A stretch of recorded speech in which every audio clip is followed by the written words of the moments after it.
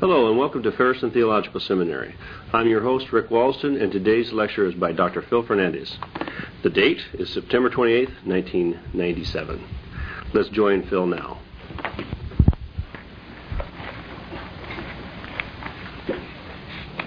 Okay, I'd like to open today by reading a passage from Paul's letter to the Romans, chapter 1. What I'm going to be talking about is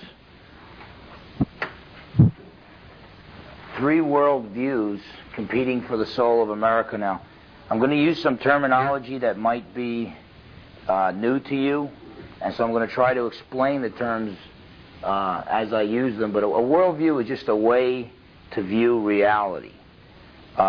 It's kind of like some people wear blue sunglasses, some people wear red sunglasses. The people who wear blue sunglasses see everything blue. The people who wear red sunglasses see everything red. Different people view the world in different ways. And there's three main worldviews that are competing for the soul of America. Christian theism, atheism, the belief there is no God, and pantheism, the belief that God is the universe. And since we're part of the universe, we can call ourselves God. So that's what I want to talk about today. Brief overview, we're going to discuss the spiritual history of America. And I'm just going to, what I mean by that is basically which of these three worldviews was the driving force in American culture during different periods of American history.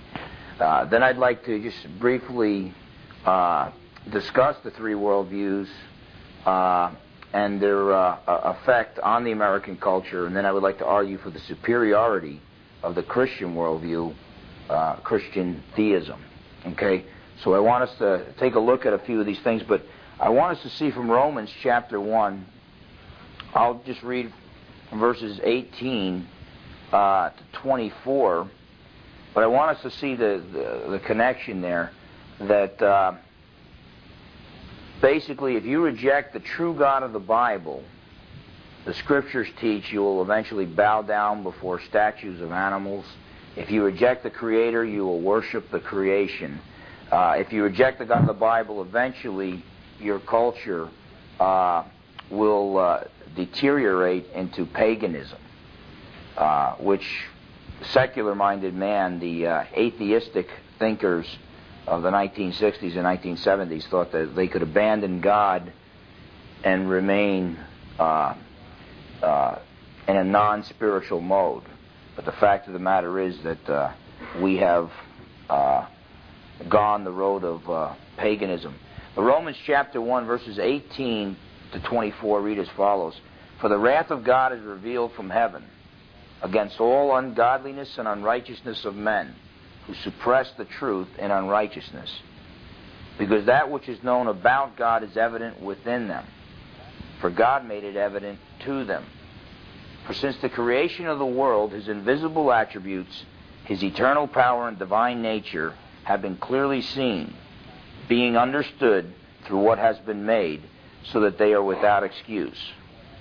For even though they knew God, they did not honor Him as God, or give thanks, but they became futile in their speculations, and their foolish heart was darkened. Professing to be wise, they became fools, and exchanged the glory of the incorruptible God for an image in the form of corruptible man, and of birds and four-footed animals and crawling creatures. Therefore God gave them over in the lust of their hearts to impurity, that their bodies might be dishonored among them. Now in this passage, Paul tells us that even though we do not see the invisible God, we see the visible work of His hands, the visible creation. And so therefore we know that the Creator must exist. I have not seen the carpenter who made this pulpit, but I see the work of His hands, so I know that He must exist. And it's the same way with creation. Still, despite that fact that all men know that God exists, we don't want to serve Him. And because of that, what mankind does is we try to pretend that He doesn't exist, or we exchange the true God for some false God, some wimp God who's going to allow us to do whatever we want to do. And the New Age movement is the ultimate in that area, because you'll end up replacing God. You become God yourself. But I want to look at the spiritual history of America and show that America is going down the same exact path that we find in Romans 1. God has revealed himself to all mankind, so deep down inside we may deny it, but we know that he exists. When man rejects that, he then goes down the path of idolatry, false worship, and that leads to immorality, sinfulness. And the rest of that chapter 1 of Romans speaks about this. So I want us to look right now at the spiritual history of America. And by the way, there's a heresy that's becoming more and more popular nowadays, and it's called the health, wealth, and prosperity movement. And a major thrust of that movement is a misinterpretation of Deuteronomy chapter 28. When you get a chance, maybe today, later on today, or sometime during the week, if you would just read through Deuteronomy 28 and then read through your newspaper, you're going to see a lot of the things that Deuteronomy 28 talks about. It sounds like modern events, especially in America today. But basically, Deuteronomy 28, the you is in the plural, and Moses is speaking, God is speaking through Moses to the nation of Israel. And God is saying that this is a nation that was founded on biblical principles, the nation of Israel. If you obey those principles, I will prosper you, I will bless you. If you disobey those principles, you will be cursed. Okay? Now, the problem is, that passage is talking about a nation, an entire nation. It's not talking about each individual person. For instance, you get John the Baptist, who was a very godly man, yet he didn't have a dime in his bank account. So you can be a godly person and not be prosperous. So it doesn't work necessarily for each and every individual. God may not call you to a life of prosperity. You may be obedient to God, and you may end up in prison cells like St. Paul for preaching the gospel. But it does apply to entire nations. That is a general statement. If a nation is founded on biblical principles like Israel was and like America was, our nation, if that nation is obedient to God, God will bless that nation and prosper that nation. Doesn't mean every godly man and every godly woman in that nation will be prosperous, but the nation in general will be prosperous. That passage, God predicts, you obey my commands and I will prosper you and basically make you the number one nation on the earth. You will win your wars. Other countries will fear you. But you will borrow to other nations. You will lend money to other nations, but you won't borrow from anybody. But when the nation begins to disobey God's laws, the exact opposite happens. God hits you with plagues. God allows plagues in your midst. You begin to borrow from other nations. Foreigners move into your country, and you build houses for them to live in, and that type of thing. And I'm really impressed with many immigrants who come to this country because they want a part of the American dream, and they have a better work ethic than we do sometimes, and they come here and they succeed because that's what America is supposed to be all about. But the fact of the matter is, many Americans are getting lazy, and I think a lot of it has to do with America's spiritual history. So that's what I want to talk about right now. Basically, from 1611, the Mayflower, the Pilgrims, to about what I would call about 1960. These are generalizations, and we're going to find that within that time period there was movement, at least for 100 years, from about 1860 to 1960, there was movement towards the second stage of secular humanism, which is basically the atheistic worldview, the view that there is no God. But we can find as early as 1860 movement in that direction. But not all Americans were Christians at any point in its history. At the same time, the driving force, the driving view was Christian theism from about 1611 to about 1960. It was the belief in the God of the Bible and traditional values, the biblical view of God and morality. There was religious freedom. The Pilgrims came here for religious freedom. The Declaration of Independence talks about the fact that all men were created equal and therefore have equal rights, life, liberty, the pursuit of happiness. Now, Founding Fathers weren't always consistent with that. I praise God, though, that they wrote a document that would later on stir within the hearts of people, just as the Scriptures would stir in the hearts of many Americans to fight some of the abuses that occurred early on in America. But, just as Christians aren't perfect, nations based upon Christian principles are made up of imperfect people and have problems as well. But the Declaration of Independence, the Constitution, the Bill of Rights giving religious freedom and freedom of speech, and even the right to bear arms. Because human life is sacred, you should have the right to protect yourself. All this was due to the Christian worldview. How many people here familiar with the Battle Hymn of the Republic? It was the North chose that as its basically fight song for the Civil War, and I believe it's the second stanza says that it speaks about Christ and that He was born across the seas, that He died for mankind. As He died to make men holy, let us die to make men free. And that was not a big surprise to anybody, because the American culture was so saturated with the Christian worldview that it was only expected that there would be songs like that would be popular. Now, on our coins, I believe it was even in the 1900s. I'm not sure if it was as late as 1950, but that we put "In God We Trust," and that was just the American way of doing things. Prayer and Bible reading was in the public schools. I'm not one of those who thinks that we should have a prescribed prayer in the public schools and force everybody to say it. At the same time, though, if a guy wants to thank his God for blessing him with food, if a guy or a gal wants to do that when they're eating lunch, the First Amendment tells Congress and the United States government not to forbid that. So basically our constitutional rights are now being infringed upon. But basically, Christian theism was the dominating worldview. Now, there was a movement away from Christian theism even during this time. About 1859, Charles Darwin wrote The Origin of Species, where he proposed his atheistic evolutionary views. And society gradually was becoming more and more secular. It was getting further and further away from the Bible, from the teachings of Scripture, and applying them to moral values, the views of government, and that type of thing.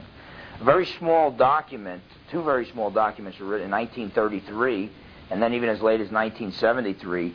They're called the Humanist Manifestos 1 and 2, and it basically proclaims the basic foundational beliefs of secular humanism. The Humanist Manifestos 1 and 2, and had some very important signers. I'll just give you one example. John Dewey. Today we refer to him as the father of modern education. The public school system is based upon the teachings of John Dewey, who was he was a socialist, which is kind of like the second cousin of a communist. And he believed the best way to take over America from within would be to teach Americans to barely read and write, but teach Americans a good trade so they could be a productive member in society, but they couldn't read or write well enough to understand the changes that were going on in their government. So that basically it would make it easier for them to be enslaved. Okay?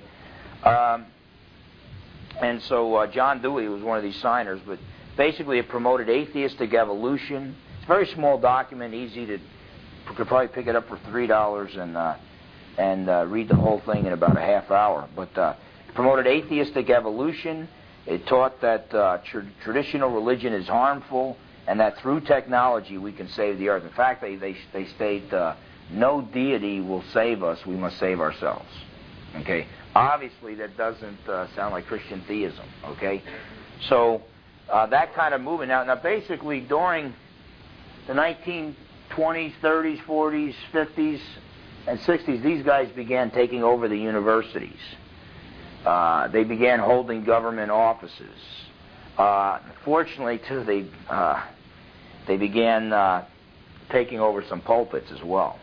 In fact, the Unitarian Universalists are basically secular humanists. But whatever the case, we even had the 1925 evolution trial where it was argued that it was wrong to only teach creation in the public schools. We need to teach evolution as well.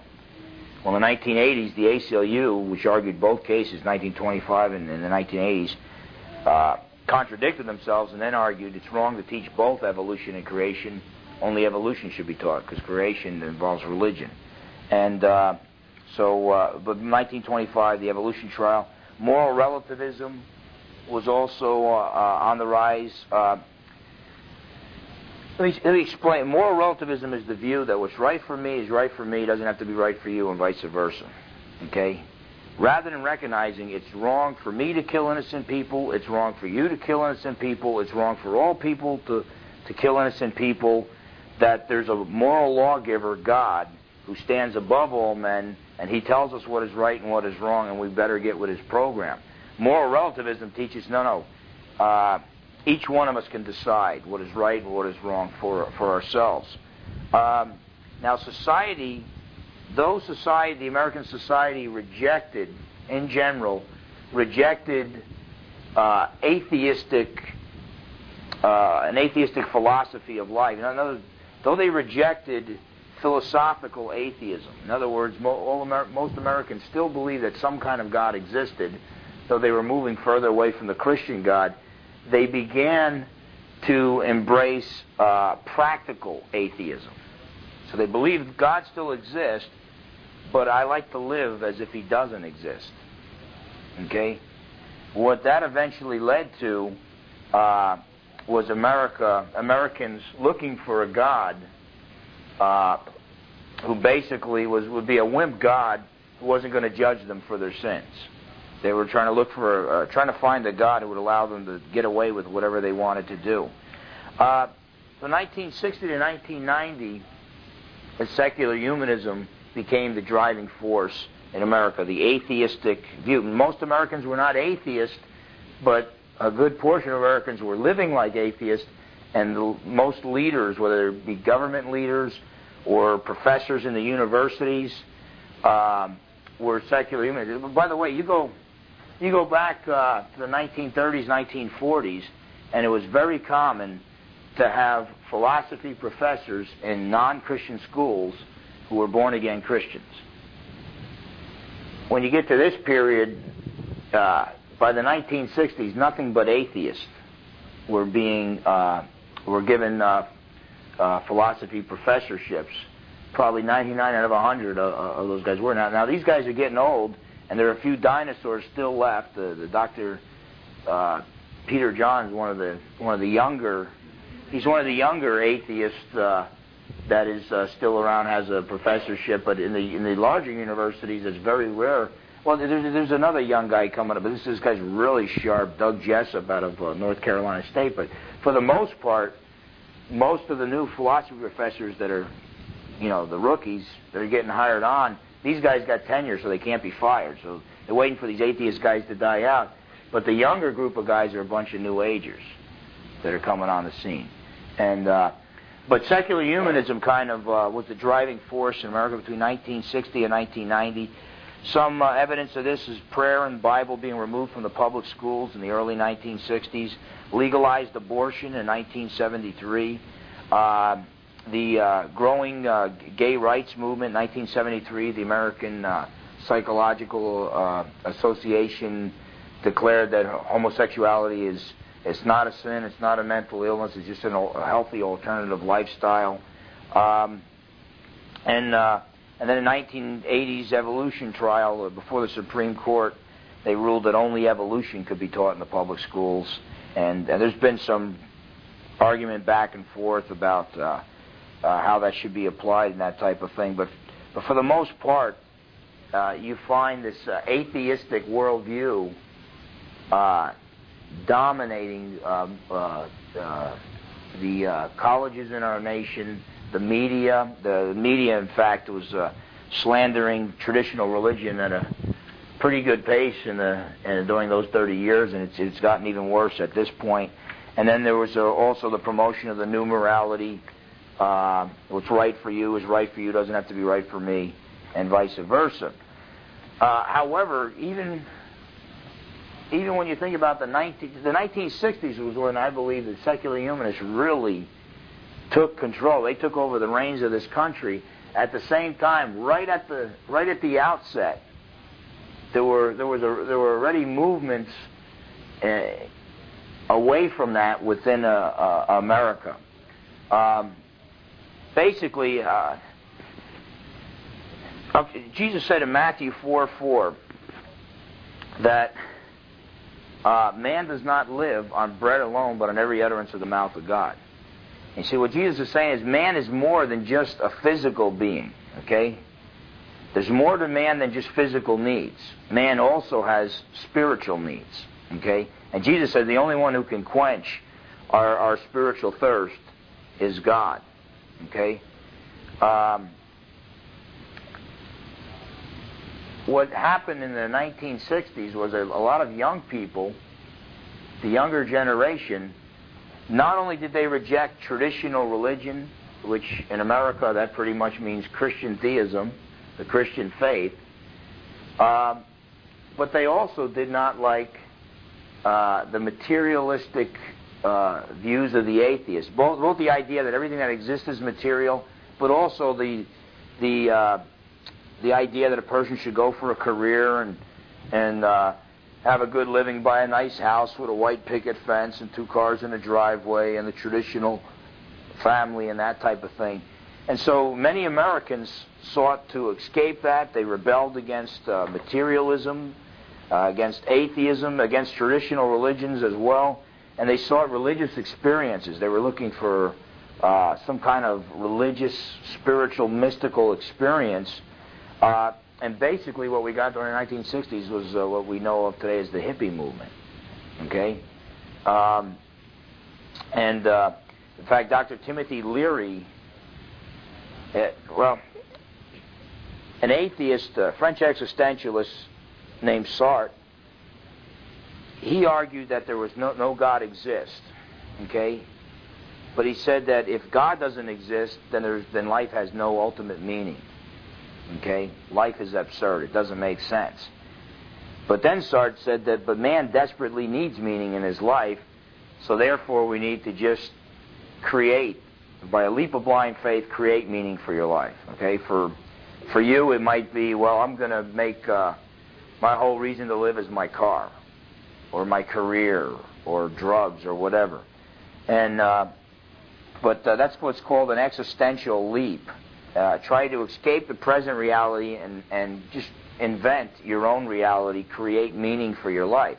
Well, Dr. Timothy Leary out of Harvard said, that's great, Mr. Sartre, but I think it'd be easier if we did that artificially through hallucinogenic drugs.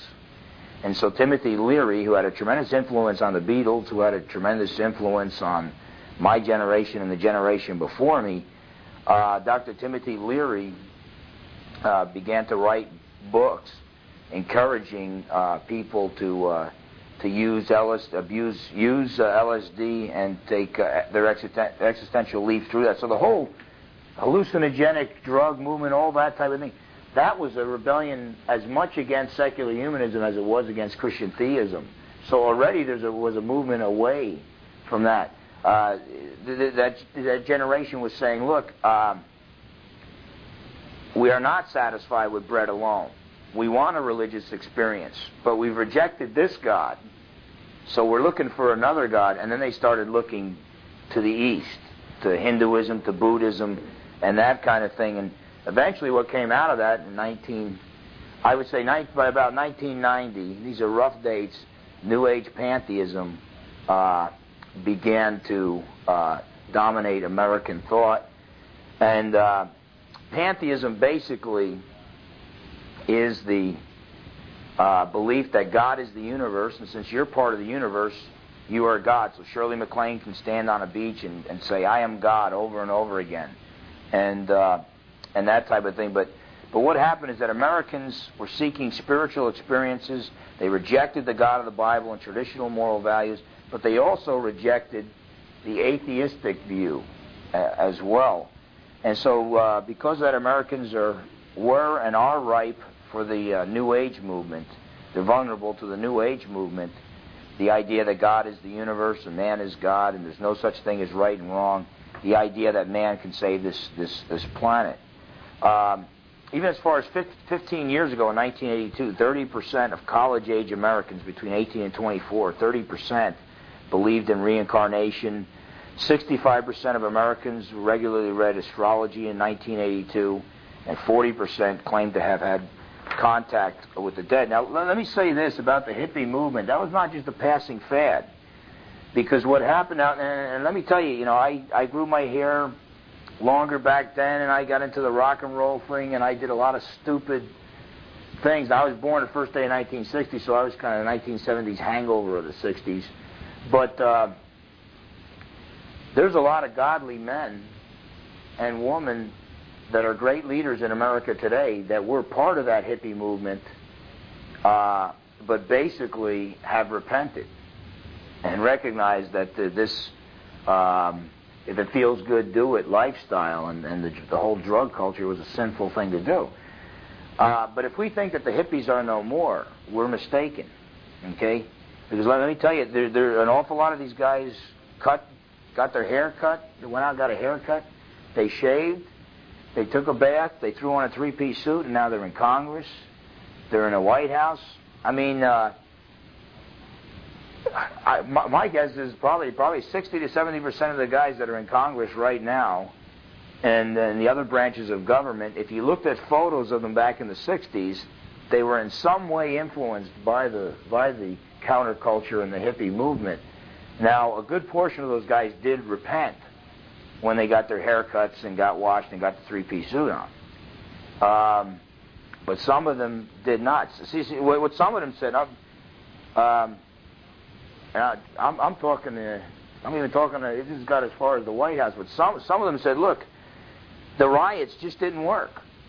We wanted to change our world, and we decided we were going to rebel against authority and rebel against the establishment, and it did not work. Now, why don't we dress like the establishment does? Why don't we act like they act and play by their rules and infiltrate them and work with the system to take over society rather than working against it? So in other words, the technique changed. They realized revolution wasn't going to work in America. So rather than bring about a new age through revolution, they decided, let's do it through evolution. Let's gradually evolve society. And but basically, the hippie movement basically led to the 1990s and the New Age pantheism, and that's where we find ourselves today as far as the dominant view in America. Now, just in case you haven't, read a lot on the topics, I'm just going to run through a few differences on, just discuss with you what these three different worldviews hold to, where they differ. An exposition of the three worldviews, but also their effect on the thought of America. Christian theism, obviously the belief in the God of the Bible, and not all Americans. Like you get a guy like Thomas Jefferson was not really a Christian. He denied that Jesus was God, the second person of the Trinity. He denied that salvation was only through Jesus. He denied that Jesus rose from the dead. But he pretty much accepted the Christian view, the biblical view of morality, the biblical view of government. Okay? But whatever the case, Christian theism is the belief in the God of the Bible, belief in traditional moral values such as practices like homosexuality are sinful. Doesn't mean that we hate homosexuals, but we should witness to them and plead with them to not only accept Christ, but to also come out of their lifestyle. The belief in limited government. I don't want to spend too much time on this, but basically there's only really two reasons why we need human government. The first reason is because human life is sacred. The sanctity of human life. In other words, why would you need human government if human life wasn't sacred enough to be worth protecting? Okay? So number one, human life is sacred because man was created in God's image. Number two, man is sinful. So you have creation and the fall. If man was created perfect but there was no fall, if man wasn't sinful, then even though human life would be worth protecting, there'd be no reason to protect human life because nobody would be sinful, so everybody would be a good neighbor. Okay? But the fact of the matter is, human beings are sinful, we do bad things to one another, and therefore we need a government to step in and to punish criminals, to punish people who violate the rights of other people. But there's a problem there, because guess who leads human government? Humans. Sinful humans. And that's why our founding fathers said power corrupts, and absolute power corrupts absolutely. That's why they put... everybody says, boy, our government just isn't efficient because the executive branch is always fighting the judicial branch, and it's always fighting the legislative branch, and they can't get anything. Our founding fathers wanted our government to be inefficient. In other words, our founding fathers did not want any one man or one group's agenda to constantly move forward. They wanted infighting because they did not want any one entity within the government to gain complete control over the people. So let me say this: if you deny, like atheists and New Agers do, if you deny that man was created in God's image, and that human life is sacred, and if you deny that mankind is sinful, then the only reason really, when it comes down to it, for human government is it's a means through which, if I get a piece of the pie, I get some of that power. It's a means to attain power. It becomes an instrument that we can use against other people to push them down and raise myself up. And we see that in the old Soviet Union. Respect for traditional religion. Christian theism not only taught that the Christian religion should be protected, but that a man should be free to worship as he feels led, so long as he doesn't violate the rights of others. Respect for the sanctity of human life. Again, because all people were created in God's image. And then respect for human rights. Life, liberty, the pursuit of happiness, property rights, the right to own property. If you don't... Karl Marx summed up communism in one phrase in his work, The Communist Manifesto, as the abolition of private ownership. So when people are saying you don't have the right to build on your land because we found a spotted owl in a tree on your land, we're saying the state owns the land, not the people. And so as property rights dwindle, the first thing, when Hitler started to persecute the Jews, the first two things he took away from them was their businesses and their property. Okay? So we need to see, God gave man dominion over the earth, not the government. And then God instituted, later on after the flood, God instituted human government to protect man's rights. Okay? So the people are not supposed to be servants of the government. The government is supposed to be the servant of the people. Okay? The government is supposed to ensure that human beings treat human beings like human beings, and rather than to dehumanize them. Atheism,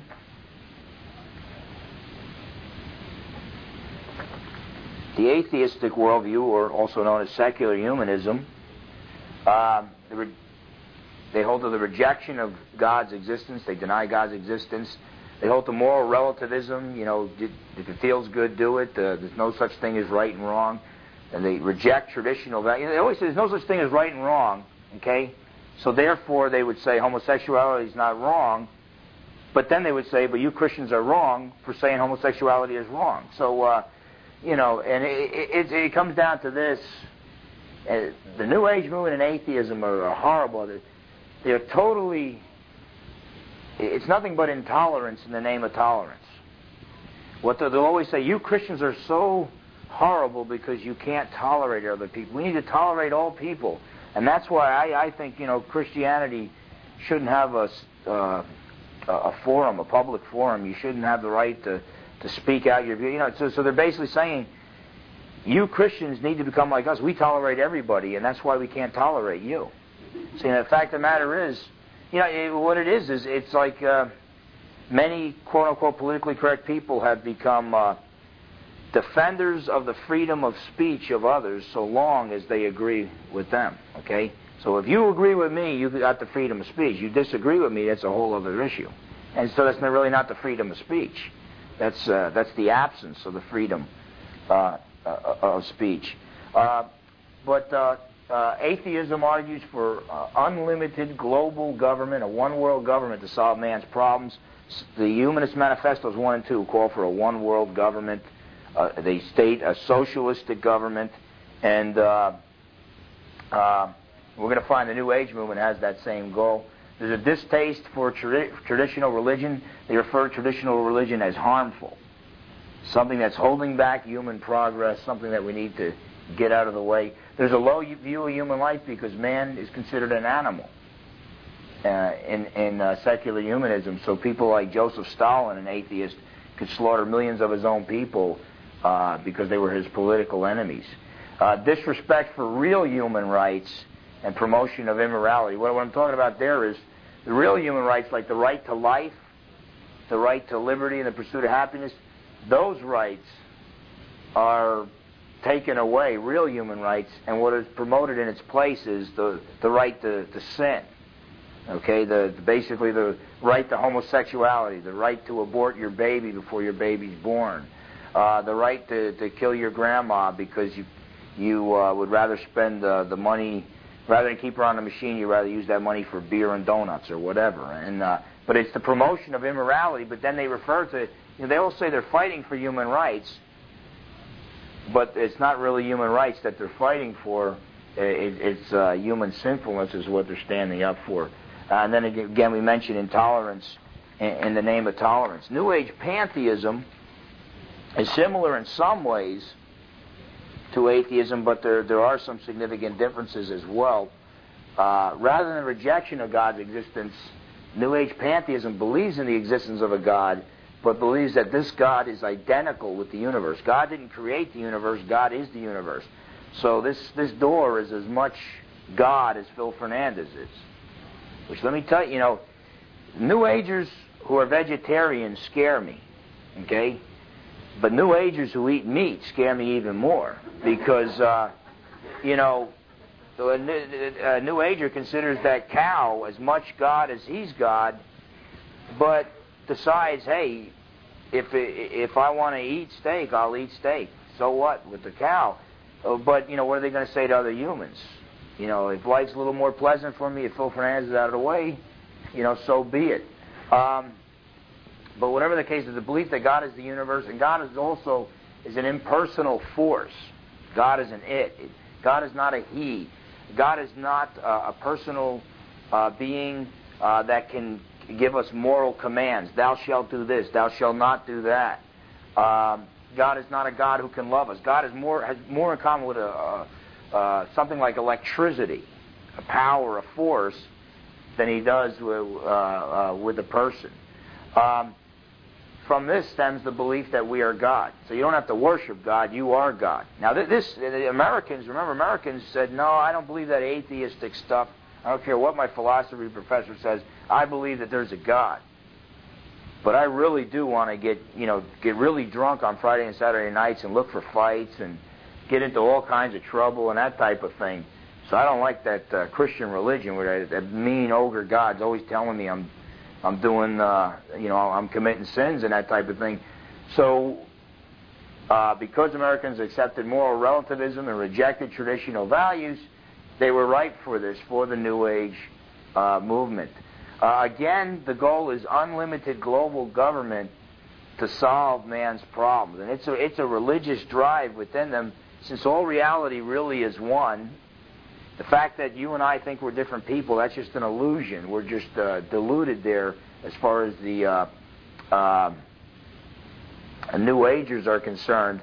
But even government, there shouldn't be separate governments. There should be one global government, a one world government, which, by the way, the Bible condemns in Genesis 11 when it talks about the Tower of Babel.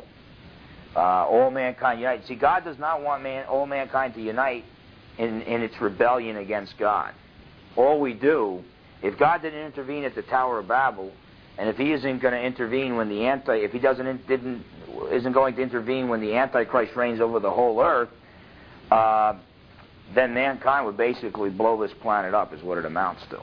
Okay, so unity while still in rebellion, the unity of mankind while still in rebellion to God will only lead to death, destruction, and that's why God intervenes. But these guys want an unlimited global government to solve man's problems. The government always has the answer to them.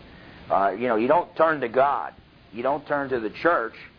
Just turn to the government, and the government will take care of you. Distaste for traditional religion like Christianity and Judaism, they state that views like that hold back man's spiritual evolution. See, in their thinking, man is evolving into a new age of peace and a new age of peace that is going to be attained when all people recognize that they are God. But these Christians just keep getting in the way. They're telling people that, no, you're not God. And they're holding back human progress. Now, you couple this with the next point, and this is really what's scary about New Age pantheism. They have a low view of human life. Now, how could you believe that Phil Fernandes is God, as well as everybody else is God, and that be a low view of human life? Well, you need to understand that they have this view. It's like mankind is viewed like a plant, okay, or a tree. And sometimes, if you got a couple dead branches, you just have to cut them off to help the growth of the whole tree. And so, in New Age writings today, Barbara Marx Hubbard is one of the leading New Agers that's teaching this. Al Gore, Vice President Al Gore, in his book, agrees with the United Nations on their population control views, which basically means that I think it's between the year 2000 and 2040, somehow the United Nations thinks we should cut the world's population in half. Okay? Let me tell you something about dictators. It's easier to control 1 million people than it is to control 2 million people. So dictators will always figure out creative ways to wipe out large portions of their population. But whatever the case, there's a low view of human life because the undesirables, i.e. you and I, Christians and Jews who still believe that there is a God and we are not Him, okay? With these undesirables need to be weeded out so that man can evolve. Barbara, it's either Barbara Max Hubbard or Marx Hubbard, but I think Marx is more appropriate. She recommends 1/4 of the world's population is going to be needed to be wiped out. So she's one of the kinder, gentler New Age leaders. What's that? Yeah. Actually, the United Nations does. It isn't spelled out like it's always spelled out in terms of how we can help solve man's problems. But the United Nations, on a regular, and the United Nations, I believe, is world government in embryo form. What they're doing right now is they're basically emptying out the military arsenal of the nations and turning that arsenal over to the United Nations. So as time goes on, you end up with this was a document put out before the United Nations by the State Department under John F. Kennedy in the early 1960s of how to achieve peace in the world, and basically it was take the military weaponry of the separate nations, give it to the United Nations, and leave each nation only with enough weaponry to keep order. And so basically what it's saying is the American military should only have enough weaponry to use against Americans. Our founding fathers didn't think the American military was supposed to be used against Americans. It was supposed to be used against foreign invaders. And then that's why when you see your police departments looking more and more, and I was a cop for 10 years. I'm pro law enforcement, but what we need to do is when we lock up the thugs is not let them out. But as long as we, something like 90% of the crime is committed by 7% of the population. If that 7% of the population, we just locked them up, it'd be almost the Garden of Eden overnight. We just kept them locked up. But so because of it, as long as these guys are walking the streets, then all of a sudden our police department, we used to have one sheriff per town back in the days of the Wild West. Now we got to have cops with fully automatic weapons. Eventually, law enforcement are going to start looking. Look at the SWAT teams. They're going to start looking more and more like the armed forces, and they're going to roll in the tanks on American citizens and that type of thing. And that's scary too, because you see the way the military does things and the way cops do things are supposed to be. Law enforcement is supposed to be different. Okay.